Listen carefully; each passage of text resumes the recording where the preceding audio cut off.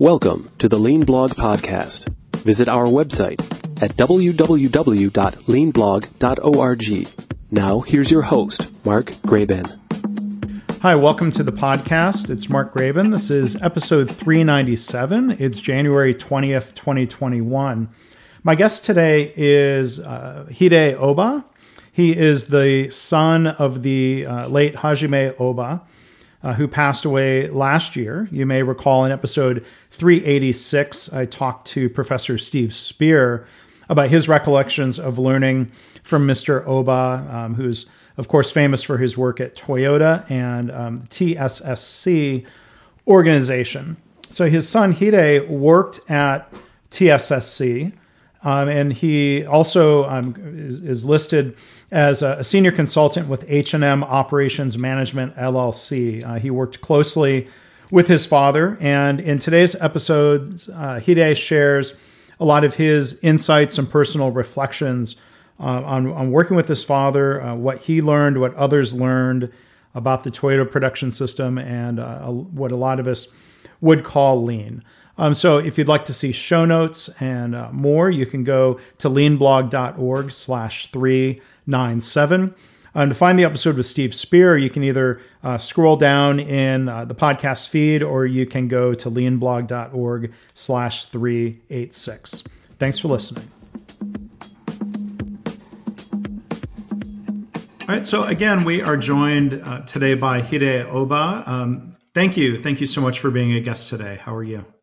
Thank you, Mark.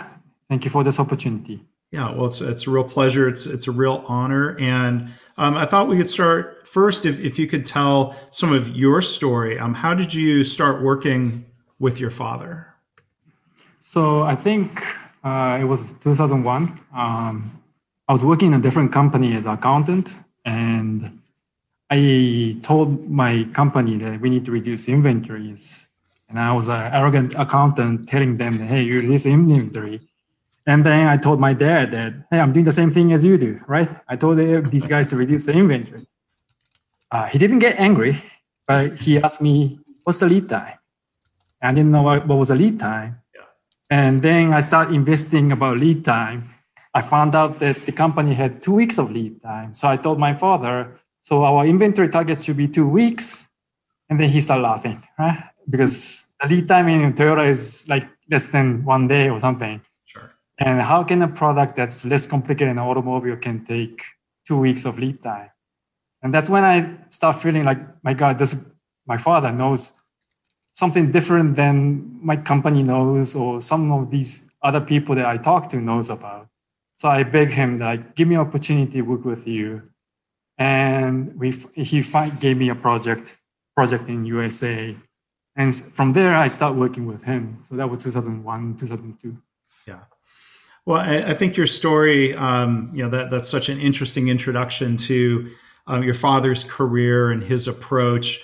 Hearing you tell that story, it makes me reflect and think this happens a lot in companies. It's easy for people to think they understand TPS or lean, or they understand one part of it. I've been guilty of that, myself. I don't claim to fully understand it all. But what are some of your thoughts then as you went to go visit other companies and see how your father worked with others? How do you help people get past the temptation to say, oh, I've learned a little bit, now I understand it. Let's just get rid of the inventory, for example.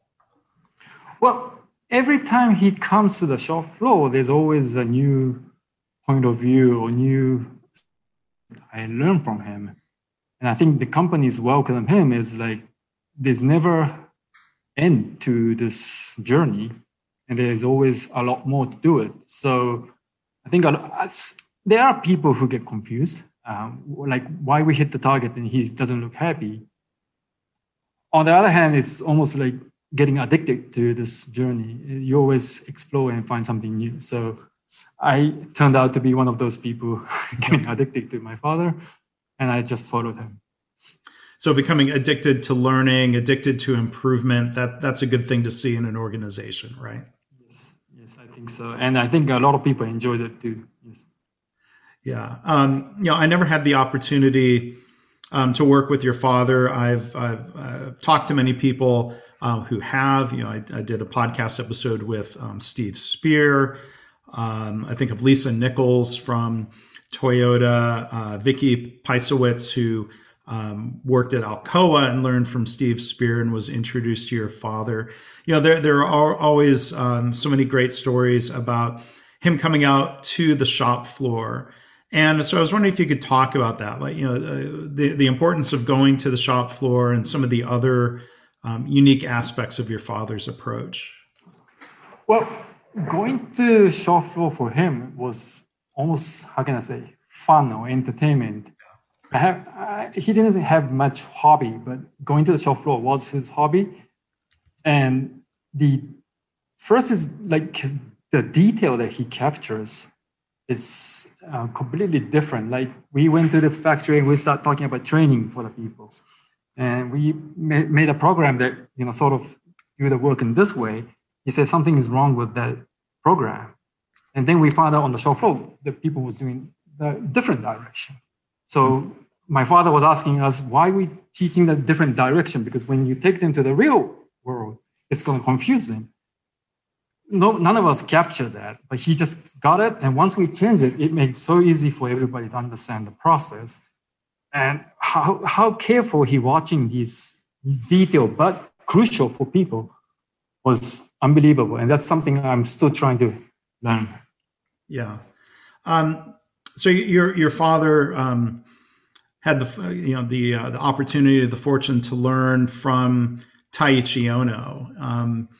What did your father sort of pass along in terms of what he learned from Mr. Ohno about the importance of going to the shop floor? Did he tell stories about that? I think he said he didn't directly learn from him. I think he's like the second generation, like Mr. Cho or somebody like that. Oh, okay. They are the first-hand student, and Mr. Oba learned from them. But I know Mr. Oba, my father met Mr. Ohno once in a while. But going to the shop floor was like so normal thing for him to do. So I still remember I get a phone call and he's like, I'm outside the factory, let me in. And he just go into the factory and start pointing out things. So, and that was the way that a lot of Toyota managers behave. They don't give I had noticed that they are coming, that we can prepare. They will come suddenly and, whatever happening on the shop floor is the result. And any excuses is not accepted. So that's their style. Yeah. So tell me more about that. You said no excuse is acceptable. Right. So one example happened was like the machine was not running for maintenance reasons. And I start making so many excuses that, today is a bad day. Today we happen to have blah, blah, blah, blah, blah. And he always look at me and stop making excuses. He only comes once in, once in a year. And, this happening on that particular day, there's only two options, right? It's a miracle or it's happening every day. Tell me the truth. And I'm like, yes, Dad, you're right. It's happening all the time. We haven't solved this issue yet. We need to work on it. Yeah. And, whatever the other results looks fancy, but he wants to know, okay, what's the real problem? If that's the real problem, let's fix it. Mm-hmm. And yeah, I learned that multiple times. Yeah, it's funny. And then you talk about this idea of no warning about showing up at the Gemba. I mean, what's the risk of giving a 2 weeks notice to say, oh, I'm going to come visit in 2 weeks time? What's I think I know the answer, but I want to hear. Yeah, well, then they would do this, painting, and they clean up the whole floor, and they make nice presentations, and adjust the graphs and whatever. It looks nice, but these guys, you cannot fool them like that. Once they start the presentation, they will walk around the route.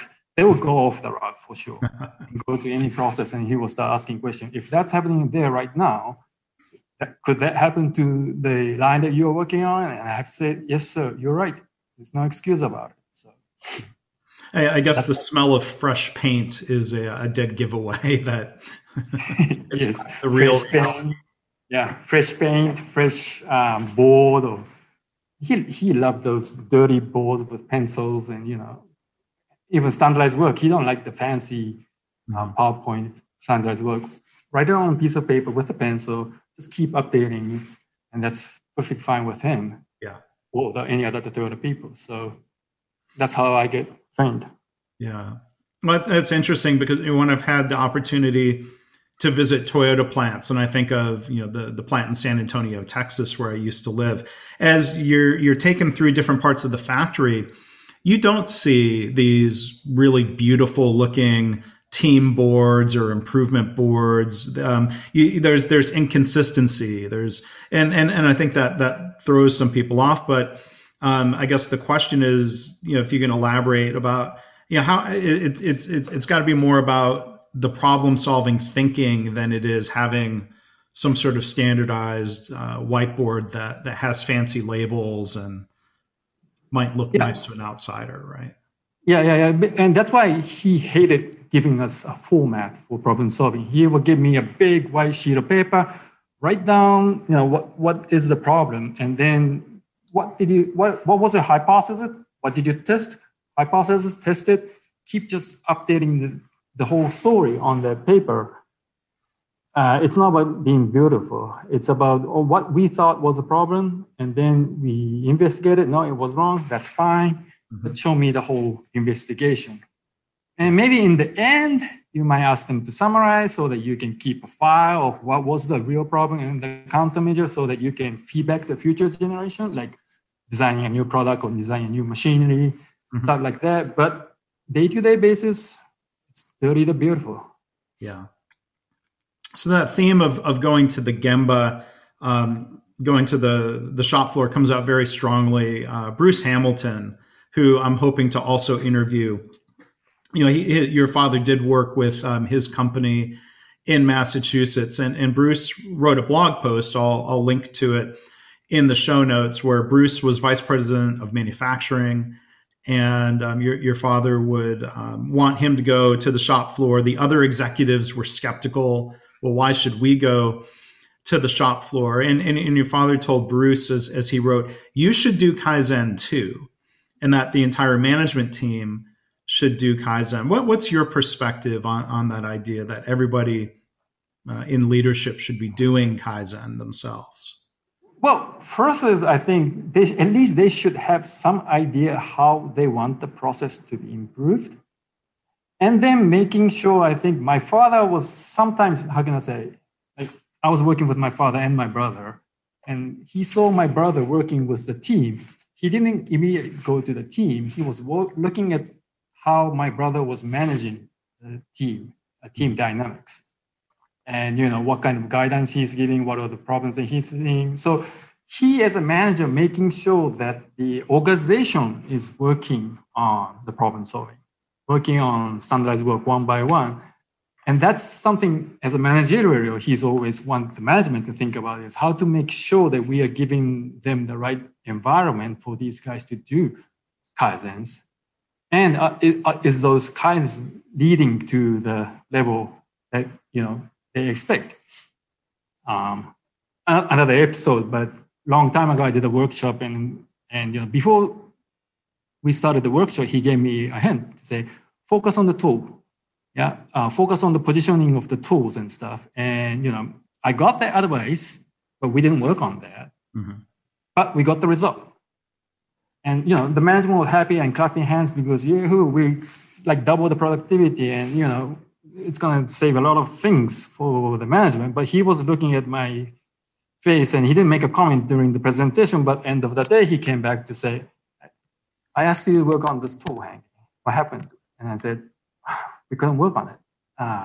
It was complicated, but we got the result with the different things. And he's like, yeah, I know that you can work on those other Kaizens, but I know that you haven't seriously completed this tool hanging thing. And this was a great location. So that's the reason why I'm challenging you to work on this Kaizen. Yes, it might not have the exact impact, but the other impact, he knows that we can do it. He knows that people can do it, but he always wants us to work on something new so that, when the next challenge comes, we can add a list of things that we can do. And I think that was something the Toyota managers are always challenging is they know what we can do and they want to challenge something more, maybe a little bit, but something more all the time. And that's why I think they come to the Gemba to understand what can you do and where do you need to go? And I think he's always looking for that gap. Yeah. Not only the opportunities. Yeah. In observing how your father worked, I'm curious.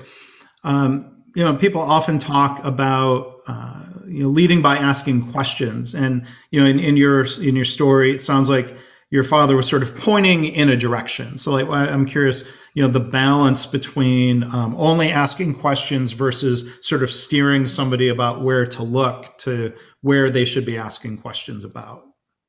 I definitely think he had an image of how it should be, and he had a clue. Like, he never asked the question, "What should we do?"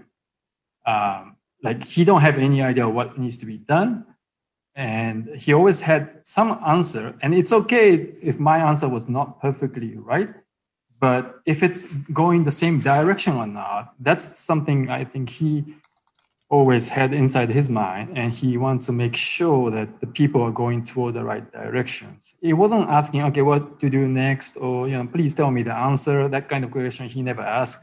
It's always based on his true north or his vision. He had something that he wants us to work on, and am I thinking the right way or not? That's his question. Yeah. Okay. Thanks. I was wondering if you could elaborate a little bit more. You've touched on this. How your father viewed TPS. I know there's a phrase you used when we talked before, management engineering. Yeah. The role of managers creating a culture. Could you tell us more about that? Yeah, like oftentimes I hear like, okay, what's the incentives to pay to the people so that they will work on Kaizens? And my father always sort of like shaking his hand, like he's not going to pay, Toyota is not going to pay $1 for every Kaizen ideas. It's like the whole process is designed a way that, hey, if the problem happens, the process will stop. And the management's responsibility is to solve the issue so that they can hit the targets that they are given by their higher bosses. So therefore, they have to work on the problems, and they also have the target for the Kaizen. So they have to work on those problems. And if you cannot meet those targets, somebody will come and help to accomplish the target. So the whole, this dynamics is carefully designed. It's not like other process where we keep a lot of inventory, we keep a lot of lead time, we keep a lot of people in between, so that, even if somebody don't hit the target, it's okay. We don't care because overall output is fine. If you design the process that way, there's no need to really work on Kaizen. And I think that's where my father was really careful about is, are we sure that the management structure or the way we're managing the processes is designed that we have to do Kaizen? And it's not Kaizen by fear, but sort of like Kaizen by responsibility or ownership of those process. Kaizen by necessity, perhaps. Kaizen by necessity, I think so. And people feel fun about it. Mm-hmm. It's not like they've been pressured to hit the target. They will do their best, but if they cannot, they feel comfortable pulling down to say, "Sir, I cannot accomplish this. Can you help me?" And that's when they know that they are learning something new. So they feel comfortable that they found out that there's something new happened. And then they will say, "Okay, next process, let me do it by myself." And that becomes a Kaizen culture. And I think that's something I think he was very cautious about, is like, don't get easy on adding inventories or, adding lead times. Take it out so that, the management feels the need to do Kaizen and the people feel the need to do Kaizen and provide the support. Yeah. People, I think very broadly know the word Kaizen, the Japanese word that comes to us in a lot of cases via study of Toyota. But there's another word, an English word, of course, that comes up a lot, and that word is challenge. And I was curious your thoughts. When we talk about the concept as Toyota describes in English, either respect for people or respect for humanity. How do you see that idea of challenge being respectful in a TPS type environment? Well, I don't think there's any challenge that the managers don't feel like it's impossible to accomplish. I don't think there's any challenge, they will give such a challenge. I think my father, like I said, already had sort of like a roadmap of how he will improve the process. According to the roadmap, he challenges us. So he's not asking us to do something impossible. That's another word that we use, like muri, mura, muda. Muri means hard work or impossible, non-logical things. And Toyota people never give us it's challenging, mentally challenging, but it's not a really impossible to accomplish target. If I look back and look at the result, it might look like it's a crazy target. If somebody told me to do that from day one, it might look crazy, but I think the leaders always have that vision, and step by step, they're challenging us. And I think that's the beauty or art of this Toyota way.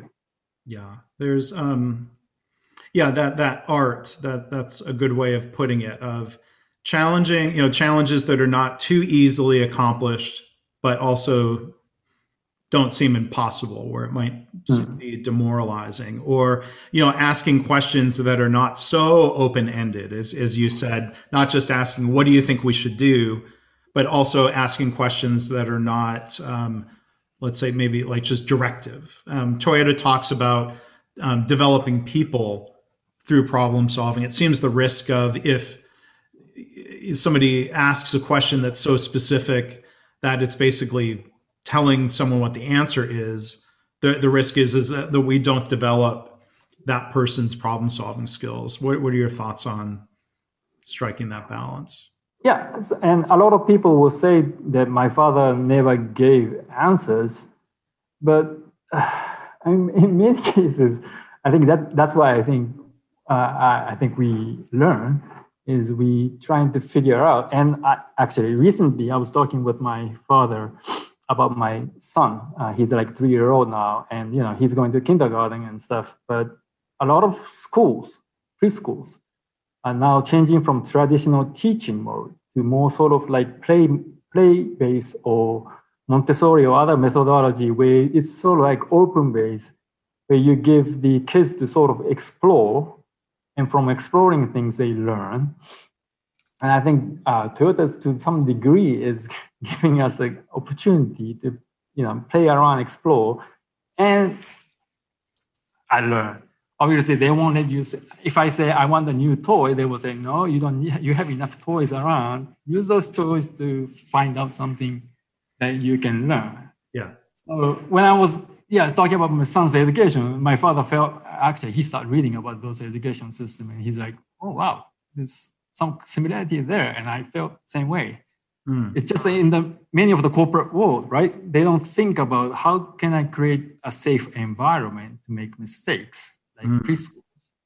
And that's why a lot of people become more afraid to sort of challenge, is because what if there's a mistake? I lose my job, I lose everything, then you're not going to challenge. So that's where he's like, you have to accept that we might fail, but that's important. Keep it safe.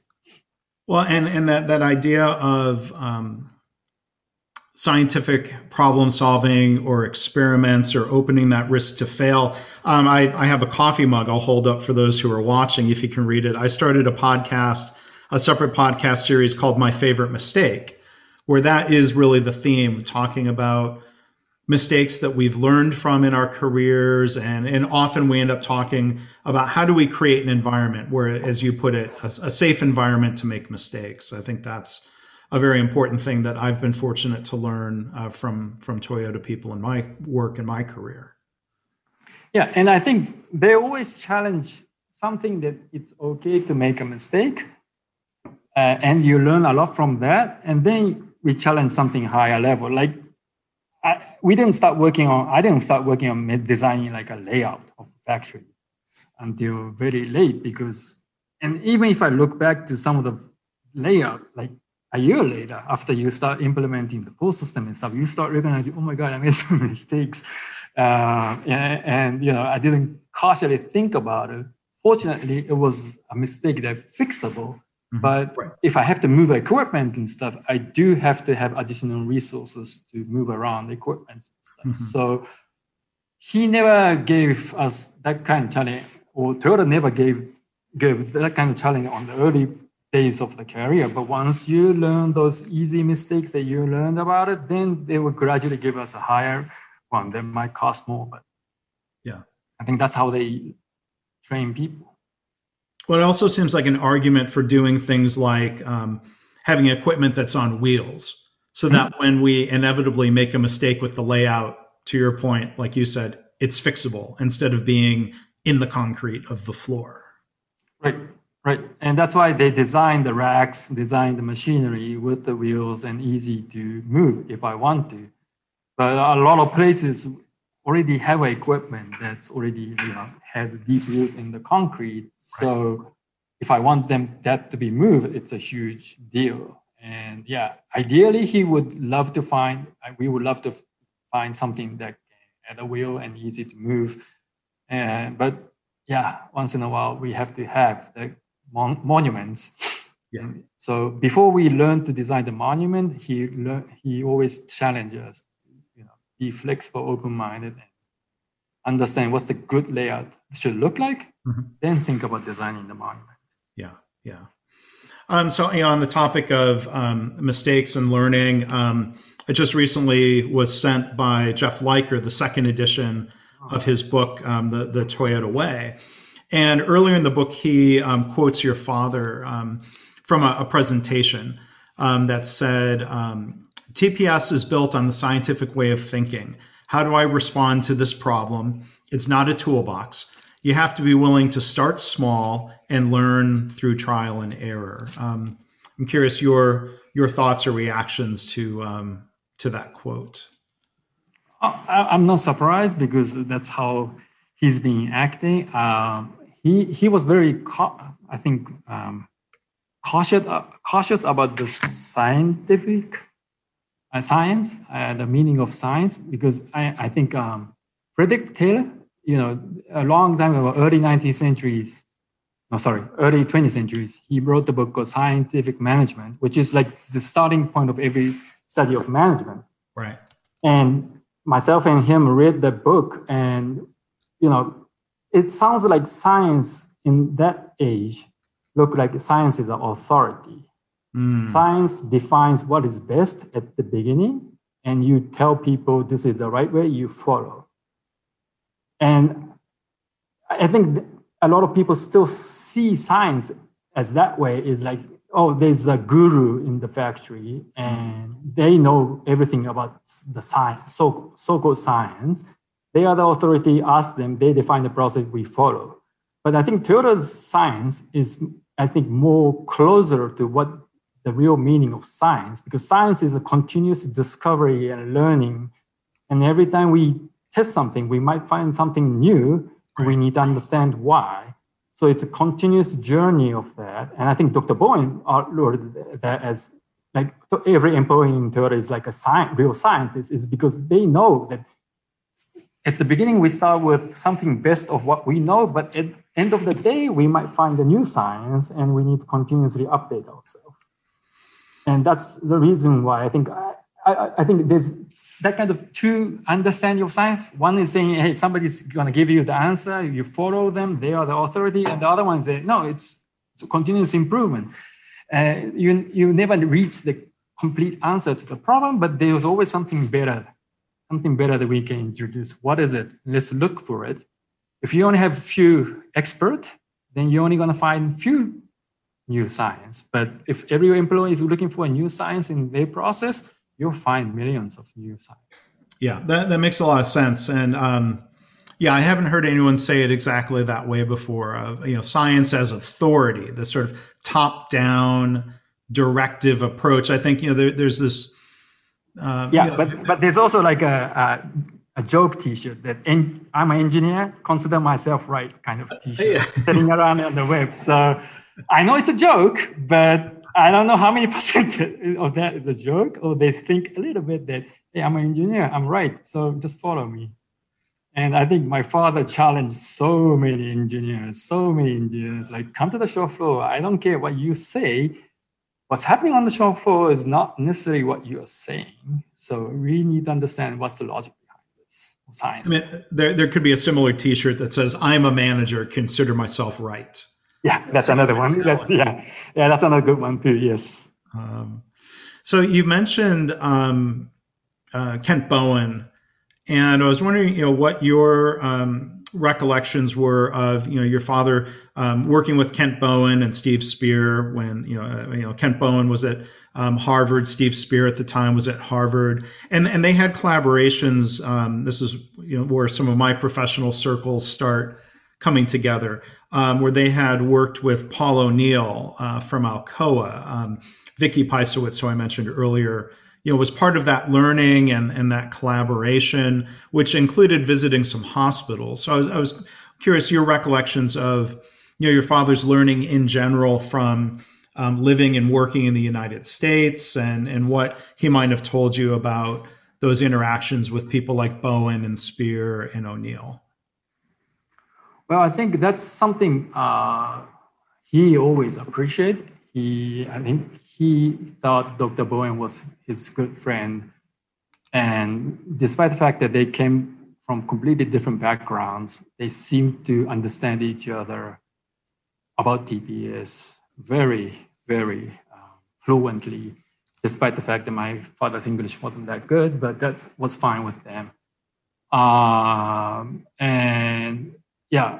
think what my father learned from them, I think, is that in the United States, there's a lot of more studies or development done in the area of coaching, learning, double loop learning. There's a lot of theories about how people learn. And when my father saw that, and he also attended some of the Harvard case study class environment, and he felt that that's unbelievable environment. And he wanted to learn that. He wanted to practice that on the shop floor instead of a little bit a strict traditional teaching style in Japan, which he had. He had that influence, but he gradually tried to shift toward more questioning, Socrates method, or something that doesn't drive by fear, but more sort of like respecting the humanity itself. And that's what my father was learning from. Actually, I would like to say that, all those people that my father met, like Paul O'Neill is another example that you mentioned. Every one of them was somebody, I know everybody will say, they learned from my father, but my father also learned from them about their style. I mean, like this, another word, leadership. Mm-hmm. That was not a popular word when he was, or at least until 90s in Japan. But now as he sees that, he tried to understand the concept, and he's like, wow, there's so many to learn from the United States. And therefore, it's sort of a game of catch that, you guys he's learning, and myself is learning a lot about American style of management, learning and coaching, that kind of things.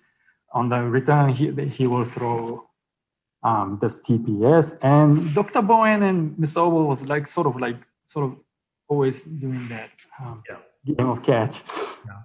Exchanging ideas. Yeah. Oh, that's great. Did your father ever have an opportunity?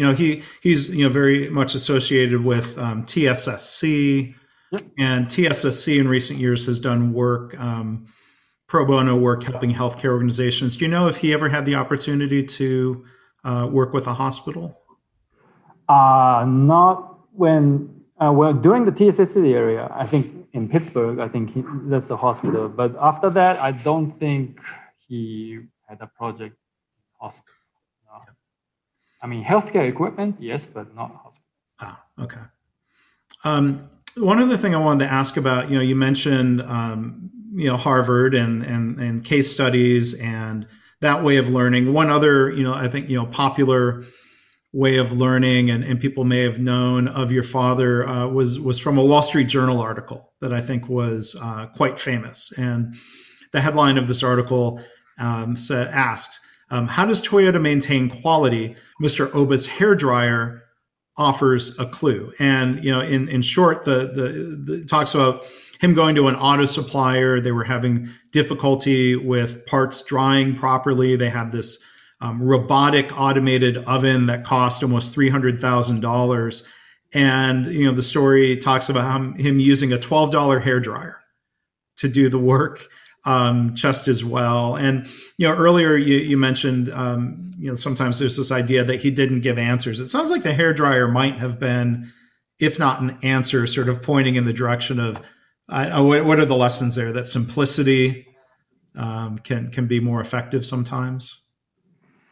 Yeah, I mean, I didn't see. Well, I've been to the factory where they put the hairdryer thing, but I've been to factory where he will say, okay, instead of using the huge monument washer machine, for example, right, and that was a gear factory, he said, well, let's make this small gear washing machine. And obviously, engineers will say that's too complex, whatever. But if we make one, it's simple. It's a simple device that I need a metal box and a spin in the middle, and that's it. I just pour the washing liquid in, and it washes out nicely. So he never, I don't know what's the right way. He trusted, how can I say, engineers were trying to tell you a good answer, but he never believes the story until he sees it. So first thing he will say is, let's try, right? It's a $12 hairdryer. What could go wrong if I buy $12 and it didn't work? Or this washing machine that I talked about, it's not going to cost me less than $100. Let's try those cheap options first. If it fails, I'm sorry. Let's use that monument. But most cases, the things that he tried is very cheap, but it worked effectively. And then why we need to think about $1 million? Right.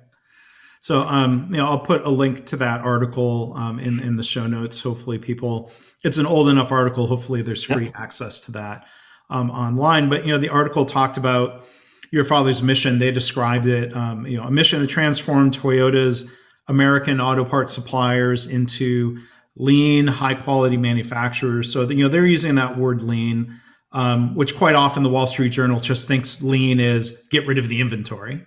As you were talking about earlier, but I guess question for you: what do you know what he thought about the word lean as opposed to talking about TPS, the Toyota Production System? Did he have much use for labels? You mentioned he didn't really like templates. What about words and labels? I don't know if you want to compare lean and TPS. That's a tough question. He never considered himself as a lean expert. He will always say TPS. I think one thing he was concerned is like lean is becoming so big that sometimes the TPS, the original philosophy, might disappear, and that's why he wants to stick to Taiichi Ohno's teachings, and that's the reason why he's a little bit worried about, lean is becoming more and more. And Dr. Womack might have the original definition and he might have the good intention, but then so many people adding things and changing the meaning. And the other thing is like lean is also the opposite. He always wants to say, okay, you want to be lean, but thinking, this part is also important, right? I need to have a healthy body, but I need to have a good thinking, good mindset. And that part of TPS, we shouldn't forget about. It's not just, being less inventory, less people, less lead time, that kind of thing. But there's a famous professor in Japan talking about TPS called Dr. Fujimoto. He once said in his book is that, Toyota's strength is not TPS, it's the capability to give birth to the TPS. They designed it, they implemented it, and they made that system. That's capability is what makes Toyota interesting and unique. So that's the thing that my father is always thinking about is, yes, your body needs to be lean, but your mindset also has to be very sharp, continuously thinking, challenging. And so that's the part that he doesn't want to forget about. Sure. So if I hear you correctly, you were saying that he had concerns that lean, when you said lean was getting too big, you mean too popular, and then there was risk that it it changes or gets misunderstood. Is that fair to say? Well, okay. One example, like Taiichi Ohno's book, Workplace Management. There's a chapter that calls "Standard Time Should Be the Lowest Time." That's I think the final chapter of the Workplace Management. And Toyota is sticking on to that simple concept, because if you cannot accomplish the lowest time, pull the undone, the team leader will come and help you, and we solve the issue together, and we improve. A lot of versions are now saying, oh, it's okay to have this 80% rule, or let's use the average or whatever, or even the start time. We're going to use this fake demand because we want to accomplish more than the actual demand to be safe. And once you allow that kind of calculations to creep inside, it goes back to the original point that you asked about you designing the process that doesn't necessarily need to do Kaizen or problem solve one by one.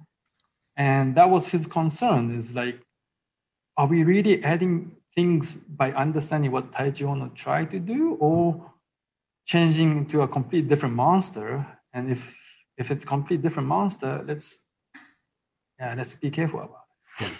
Yeah, that's good advice. You talk about going back to Taiichi Ohno. That Wall Street Journal article described how your father was trained at OMCD, Operations Management Consulting Division.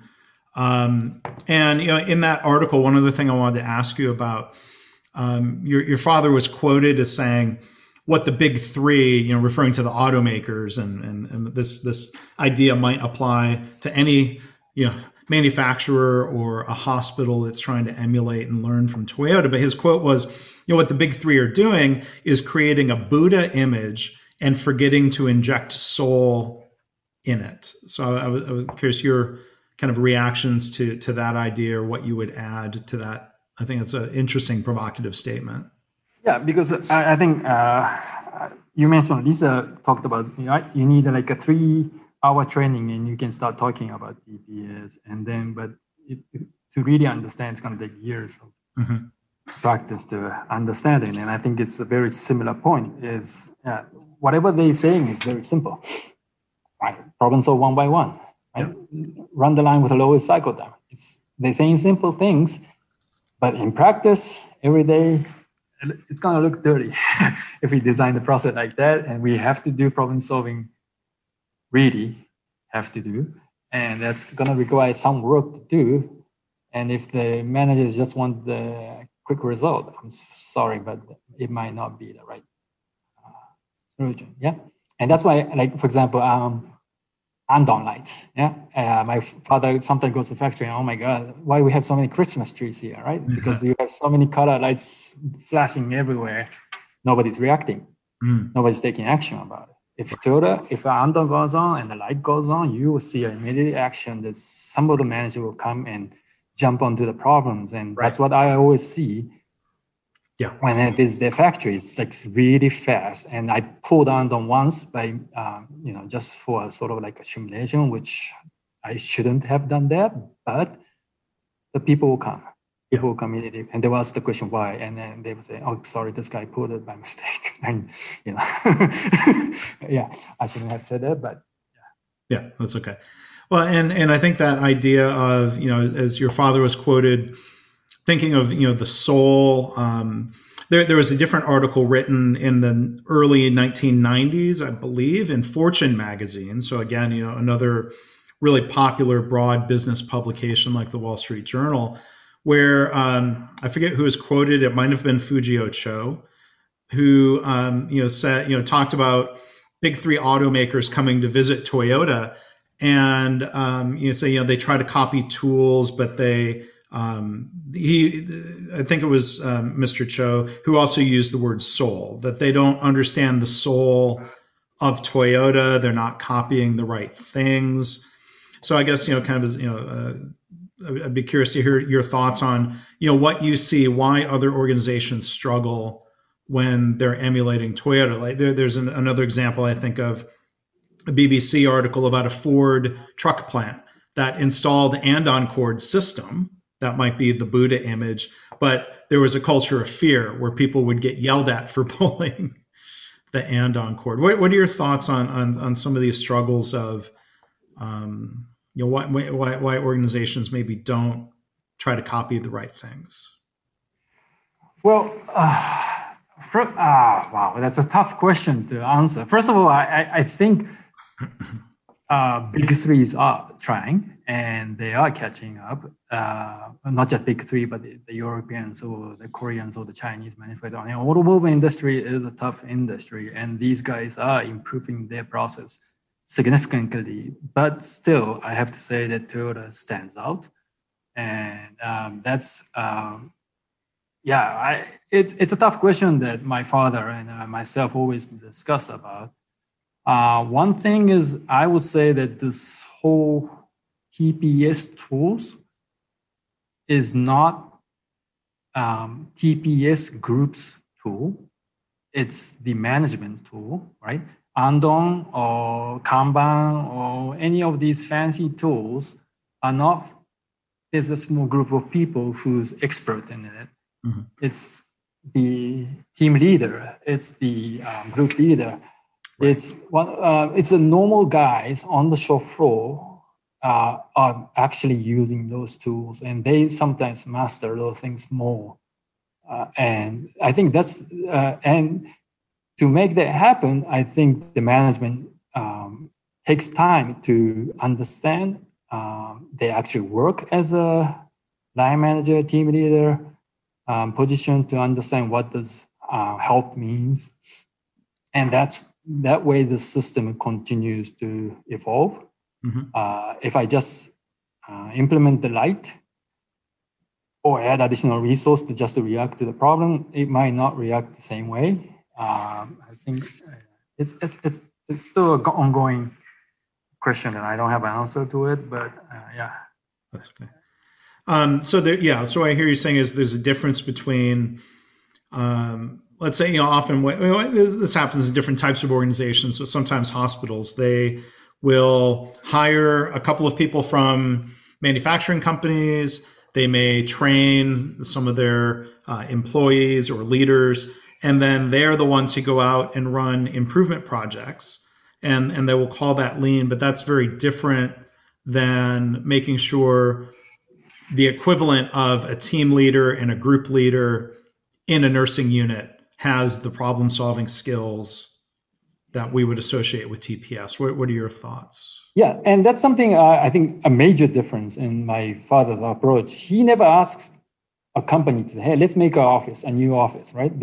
And I've been to a factory where they have a continuous improvement office, the lean office, and the initial leader of the company PES office, 3 of them sitting next to each other, and they're making a bunch of presentations. And my father thinking is, well, you don't have to start there. Right. Plant manager, he thinks that's the key person inside the factory. So he will say, you will come with me and let's go through this whole process together, understand the problems, and start working on standardized work, problem solving together. And once the organization is reaching to a higher level where I need to deploy the similar concept to different factories and, or connect to the supplier or customers, or, we need to challenge more, then he might start thinking about, okay, let's have a TPS group or the lean group. And, one of the best people who actually did Kaizen should lead that organization instead of hiring somebody from outside. Somebody inside should, develop and take that position and get the challenge to spread. So he was never ever asking that question, make that office first. He never said that. He actually didn't like that. Right. He wants to work with the plant managers or, COO, that kind of guy first. Okay. That makes sense. So maybe a final question for you, Hide. Can you talk a little bit more about the work that you're doing and will continue doing, sort of, continuing your father's work and his legacy? What are some of your plans that you have? Yeah, and myself and my brother talked about this after my father's passing. But one of the favorite phrase of my father I think you touched it, is respect human and humanity. And he was said, human life is limited, therefore we shouldn't waste their time. That's why we need to do Kaizen, because we want people to add value to the society more. At the same time, humanity is something that we can continue on. I mean, the creativity, curiosity, and also this passion. And we feel that we learned so much from my father that we want to pass this baton to next generations, because we still see a lot of opportunity everywhere, like hospitals. We saw a lot of waste during my father's final days. And I know that if my father could get out of the hospital, he will go back and say, hey, guys, we need to do Kaizen. So that's what myself and my brother is now thinking about, is we want to continue my father's teaching and pass that baton to next generations. Yeah. Well, that's great. And thank you for sharing that idea. Really makes you think. We have a lot of listeners of this podcast who work in healthcare, and to think of that idea of, the waste in patient care and the impact that has, like you said, that's why we have to do Kaizen. And I hope that inspires listeners to continue what they're doing for other people's fathers and for other people's loved ones who are there in the hospital, to make sure that everyone gets the best care possible. So thank you. And they are very, very professional, unbelievable, talented people. I have to say real thank you to all those doctors and nurses try to help my father for his last minute. But I know that my father will say, wow, such a talented people is, not necessarily focused on the right thing. Mm-hmm. And we need to provide a better environment for them to do their work. Then, more and more people will be saved, and more people will have more quality time with their families. And I think that's my father's desire, is that, these professional people should be released from waste and, do what they are capable of doing and adding value to the patient. And I think he really hopes that, he want to say thank you to the doctors and nurses, but I think he hopes that, these people can spend more time on adding values, not just wasting the time. So that's some of the passion or humanity, or something that I think we, as a student of him, would like to continue. Yeah. Well, thank you. That's beautifully said. And, I thank you for sharing that. And, again, want to express my condolences to you and your family on your father's passing. But I really appreciate that you could take some time to share some reflections and stories that we could document and capture here in the podcast. So again, we've been joined by Hide Oba. Thank you so much. I really appreciate the time that we could spend together here. Yeah, Mark, thank you very much for this opportunity. And it was a great opportunity, because it gave me an opportunity to rethink about, what my father have done, and gave me a more positive memory back and getting us from this hard times. So thank you very much. Okay, thank you. Thanks for listening. This has been the Lean Blog Podcast. For Lean news and commentary updated daily, visit www.leanblog.org. If you have any questions or comments about this podcast, email Mark at leanpodcast@gmail.com.